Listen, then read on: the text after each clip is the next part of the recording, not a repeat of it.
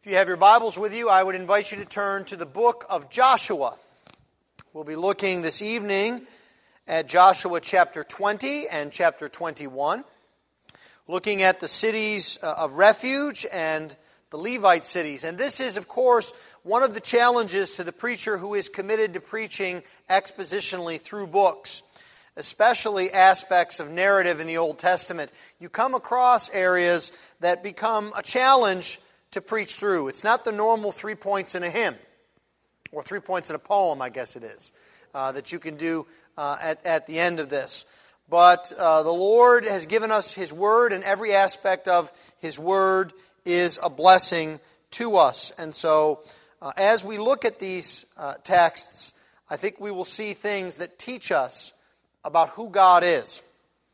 So if you would please give attention to the reading of God's holy Word, we will read through chapter 20 and the beginning of chapter 21. The word of the Lord is completely sufficient. The word of the Lord is completely authoritative. And the word of the Lord is completely inerrant. Joshua chapter 20. Then the Lord said to Joshua, "Say to the people of Israel, appoint the cities of refuge, of which I spoke to you through Moses, that the manslayer who strikes any person without intent or unknowingly may flee there. They shall be for you a refuge from the avenger of blood. He shall flee to one of these cities and shall stand at the entrance of the gate of the city and explain his case to the elders of that city. Then they shall take him into the city and give him a place, and he shall remain with them.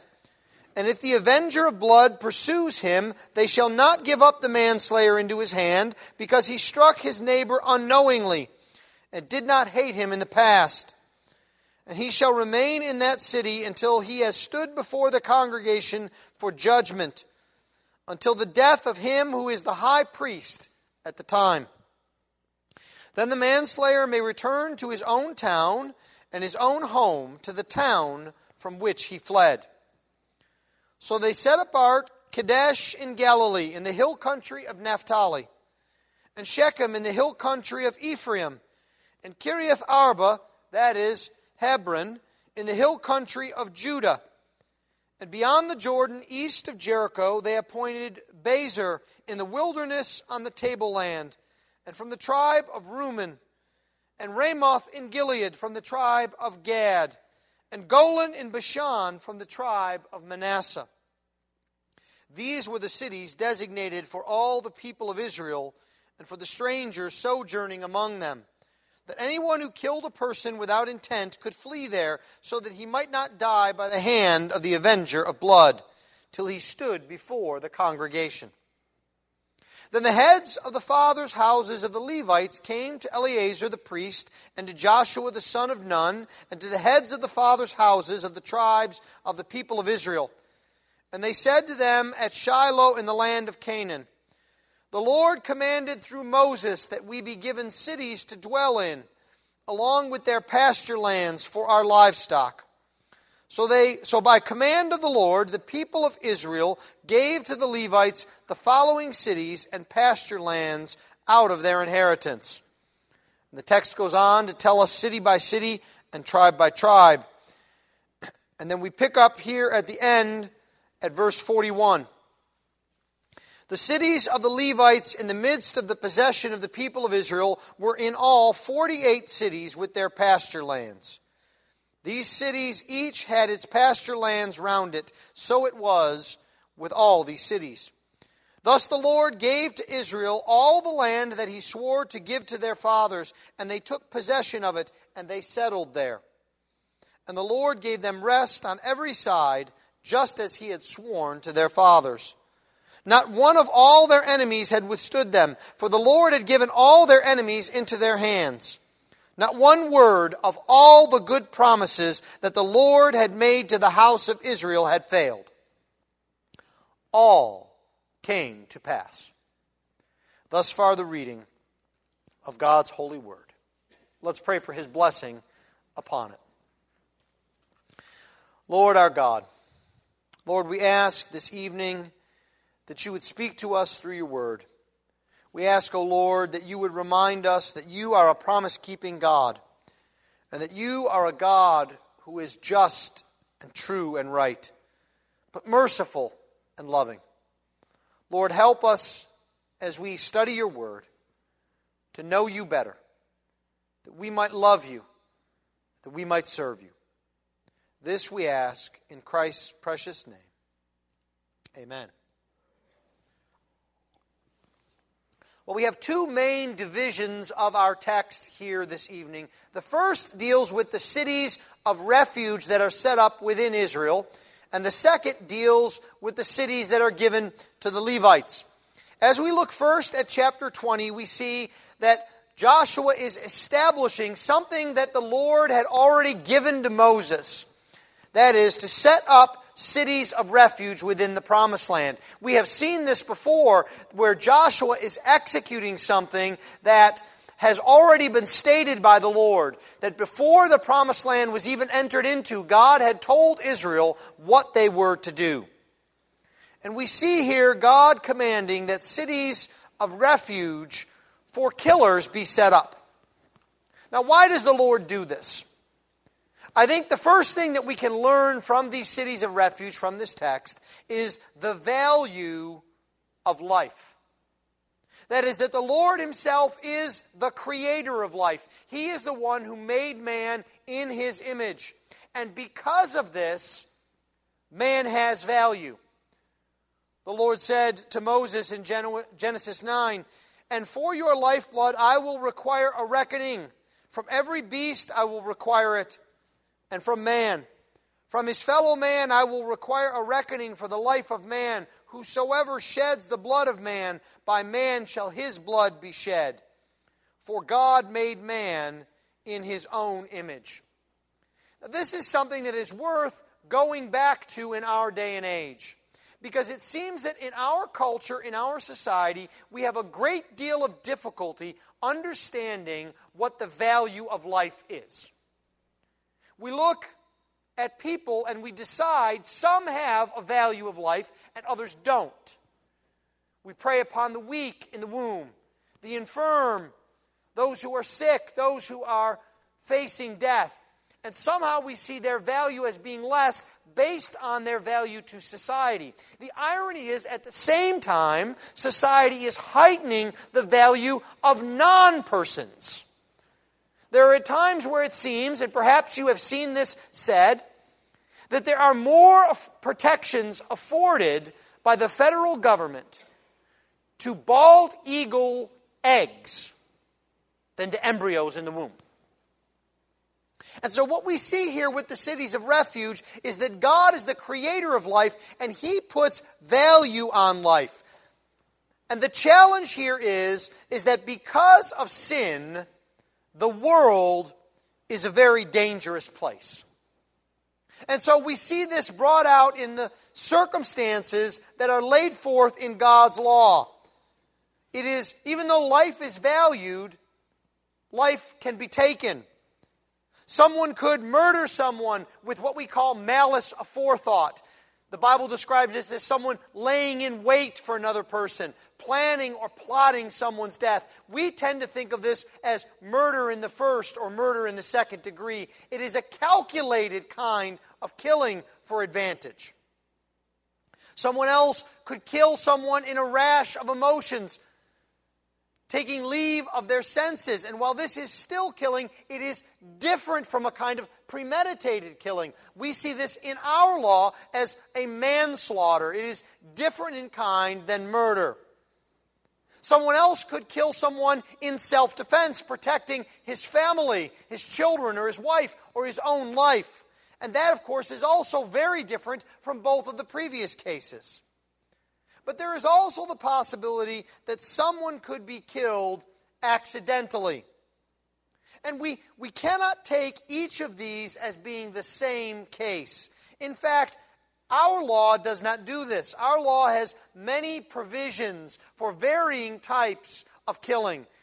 There are murder in various degrees. There are manslaughter in various degrees. There are negligent homicides. We've gone to great lengths because we know that there are varying circumstances. The problem for the ancient world was this. It did not have a sophisticated system of justice administered by the government. In the ancient world, there was kind of an odd private system of justice. If someone was killed, typically the nearest relative to the person who was killed would be named the avenger of blood. And that person's job was to find the person who had killed his relative and to kill him in return. Now, in one sense, this is a very swift and easy way of enacting justice. But in another sense, it doesn't take into account the nuances we've just been talking about that death brings in a sinful world. We tend to think of this as an eye for an eye. But there's a problem. What if the killing wasn't a murder? What if there were extenuating circumstances? The Bible itself gives us an example. Now, it may seem humorous to you now because we don't do this today, but you could think of the application in our day and age. The Bible describes two men who go off to chop wood. And one man, as he's chopping wood, lifts his axe, and the axe head flies off of the axe and strikes the second man, killing him. It's clearly a case of an accident. There's no hatred involved. They were involved in a common task. It's just something that happened. But we also can't write it off as it doesn't matter because there's a death that's occurred. And so what God does here is He provides for Israel a system of justice. And it's a system that we can look at and gain some benefits from. What God does is He takes 6 cities where the Levites are to reside. And we'll see where the Levites reside in just a bit. But 6 cities, and He designates them as cities of refuge, where the killer could flee and avoid the avenger of blood. Now, it is important for us not to read this passage too quickly, not to see it as a way for a killer to get a get-out-of-jail-free card, for a murderer to escape justice. No, because you may notice from the text that what the killer has to do is he has to come to the elders of the city, and he has to plead his case and say, basically, please take me in. This is what happened.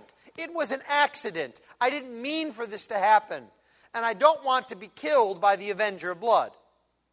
Now, if the elders decide that the story is not true or the circumstances don't fit the case, then what they are to do is to not take the man into the city. They're not to take murderers in so that they can avoid punishment. The Bible is very clear about that. No, instead what they are to do is, if they are to determine that the circumstances were accidental, that there was no hatred or malice aforethought, they can bring the killer into the city where he would be safe from the vengeance of the avenger of blood. Now, God makes it very clear that the guilty murderer should be punished and should not be given a place in a city of refuge. Numbers 35 says this, "If anyone kills a person, the murderer shall be put to death on the evidence of witnesses. But no person shall be put to death on the testimony of one witness. Moreover, you shall accept no ransom for the life of a murderer who is guilty of death, but he shall be put to death." You see, God here is clearly distinguishing between those who seek to kill someone out of hatred or self-gain and those who are involved in accidental circumstances. And what we see here is God establishing justice in an imperfect world. Now, God didn't make the world imperfect. He didn't create the problem that brings this about. Sin did. But it's important for us to see that God cares about justice, often in ways that we do not. You see, He's concerned for justice both for the dead and for the killer. Would that we were more concerned in our society today for justice and life. We like our justice to be neat and tidy and to have no loose strings. But at the same time, we value life so lowly. Our society does not want to give justice to the weak, to the infirm, to the voiceless. So here we can draw from God's principles of justice that life has value. And even in an imperfect world, we see God establishing justice. We can also see that God is very practical with His justice. He makes His justice available. Now, it would not actually be much help to the one who was fleeing the avenger of blood if there were only one city of refuge that was very far away. He would be tracked down and killed. The avenger of blood is sure to act swiftly. And so what you see here that may be lost in all of the names is that there are 6 cities designated as cities of refuge. And if you brought out your map of the Bible times, you would see that 3 of these cities are located west of the Jordan. 3 of them are located east of the Jordan. And can you guess how they are located? 1 in the south, 1 in the north, and 1 in the middle. On each side of the Jordan. God is very practical and painstaking, even in the way that He designates cities of refuge. These cities were to be accessible to those who are fleeing from the avengers. God even went so far as to command Israel in Deuteronomy 19 to make sure that they established roads that went into the cities. The gates of these cities of refuge were to be left unlocked. It was to be available for someone to come into. And the elders in these cities would no doubt take their task very seriously, because they would know they would be called upon, potentially, to judge. We would again do well to imitate God in this respect. It is not enough merely to speak about justice. We must be willing to work for it, to make it available to others. We must do the hard work to see justice done. And this is one of the reasons that in the church we have rules regarding discipline. Our book of church order is filled with varying rules of how we are to conduct church discipline, how witnesses are to be treated, how evidence is to be treated, the notice that is to be given to the accused. And you see, all of this is done because we seek justice, not vengeance. And this is one of the reasons why we strive for this in our justice system. Now, no one is going to say that our justice system is perfect. But if you stack our justice system against all of the other systems throughout all of the history of mankind, it comes across as one of the best that the world has ever seen. I mean, just think about the fact that prosecutors are required to give any exculpatory evidence to defense attorneys. They can't hold it back.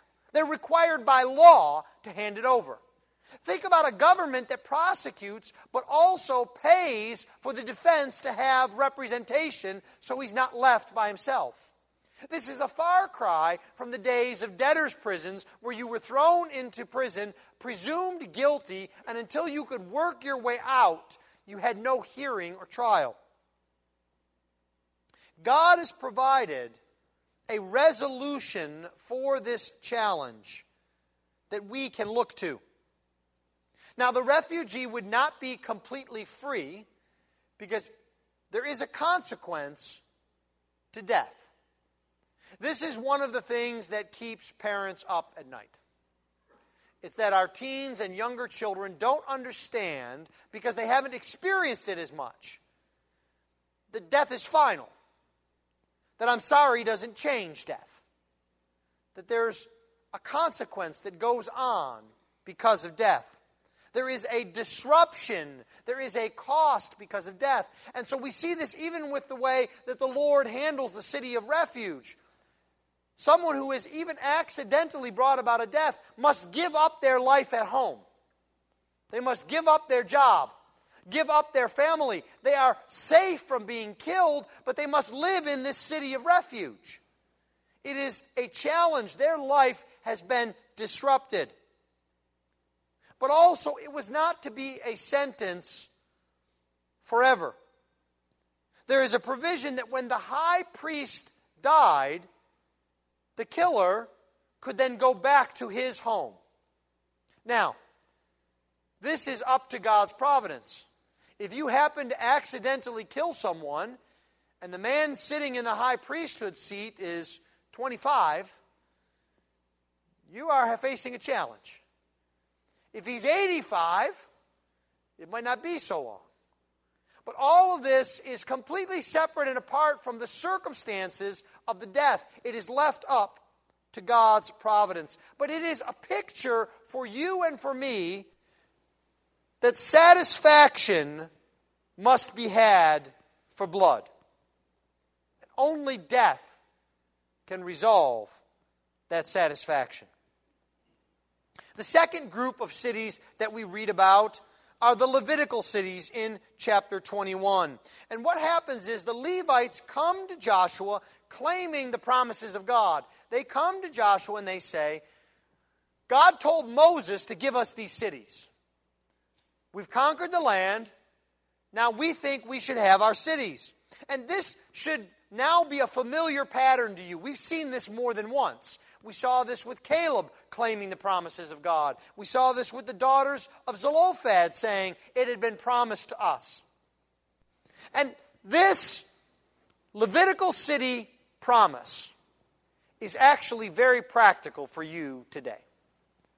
Because what it teaches us, and we should not lose sight of this, is that the promises of God are there for us to claim. Those promises that are given to us are ours to grab hold of and to claim. We don't need to be shy about it. God has given us those promises. And just as we saw this morning in the Lord's Prayer, God puts before us what we are to pray for so that we would have confidence. So we approach the Lord with all confidence. The Levites come to Joshua because they have a need. They were, you recall, the only tribe that was not given any land. And this was because they were dedicated to the service of the Lord. And yet at the same time, they had real needs. Now, this is a principle that the Bible puts forward for the servants of God. I can tell you that as a servant of God, being spiritual doesn't put food in your stomach. It doesn't keep a roof over your head.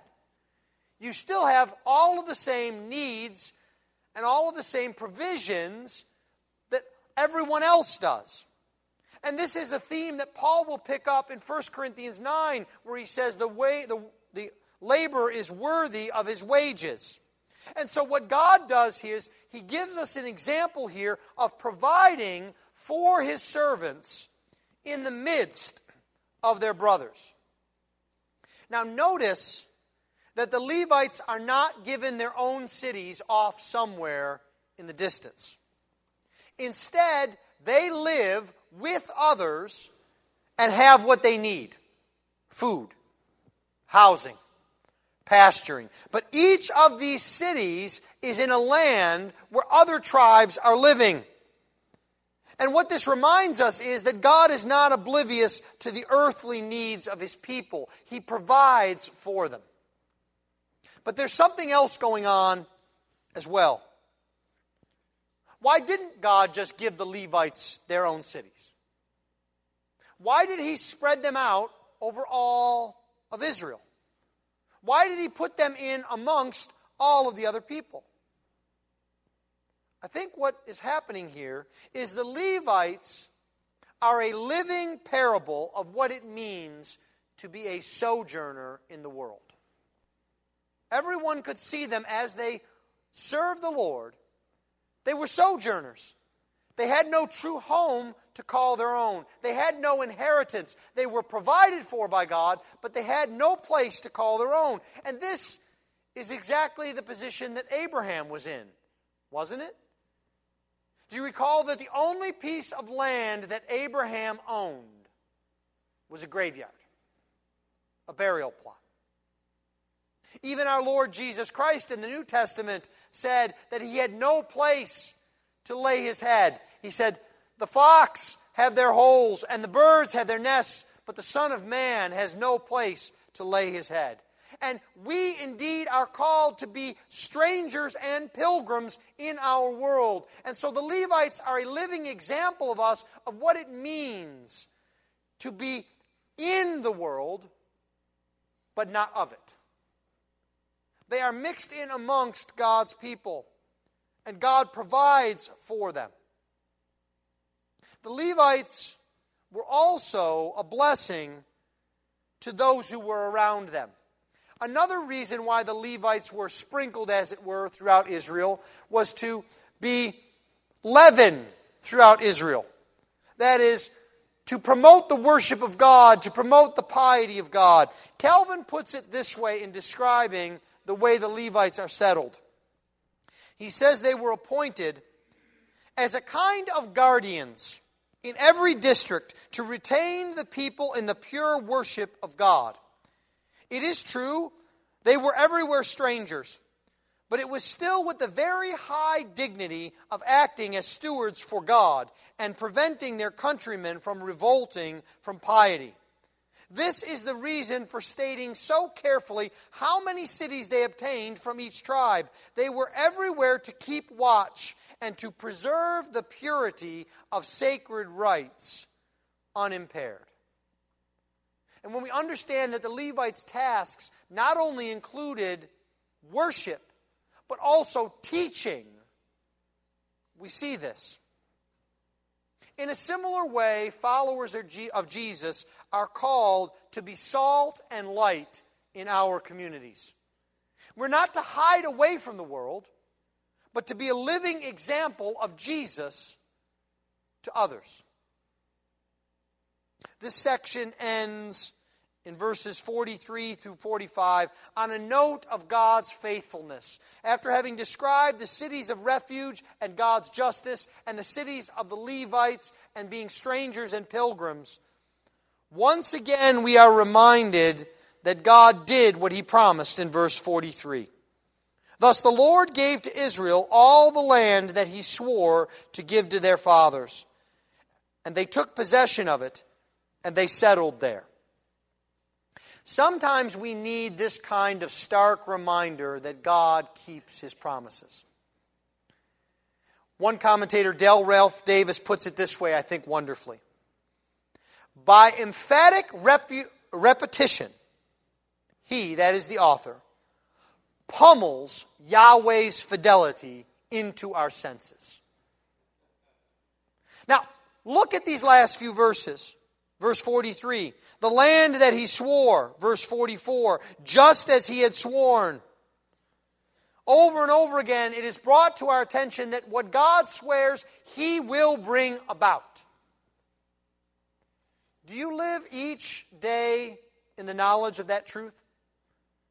Because that is a truth that will keep us comforted, safe, and optimistic about our future, knowing that we are in the hands of our Lord and that what he has promised, he will deliver. As verse 45 says, not one word of all the good promises that the Lord had made to the house of Israel had failed. All came to pass. That didn't stop in Joshua. The promises of the Lord to his people in the Gospels, in the book of Acts, in the Pauline epistles, and even in the book of Revelation, will come to pass if they have not already. Not one word will fail. And as we read the Scriptures, that gives us confidence. It gives us confidence because we know that our Lord Jesus Christ will return, that he will gather for himself his people, that he will gather them around the marriage feast of the Lamb, and that we will worship the Lord our God for all eternity. Because God keeps His promises. Let's pray. Heavenly Father, we come to you this evening, and we are thankful for your reminder that you keep each and every one of your promises. Lord, help us to dwell upon your promises, to know that there is none like you, and that you are indeed ever faithful. Help us, O Lord. This we ask. In Christ's precious name. Amen.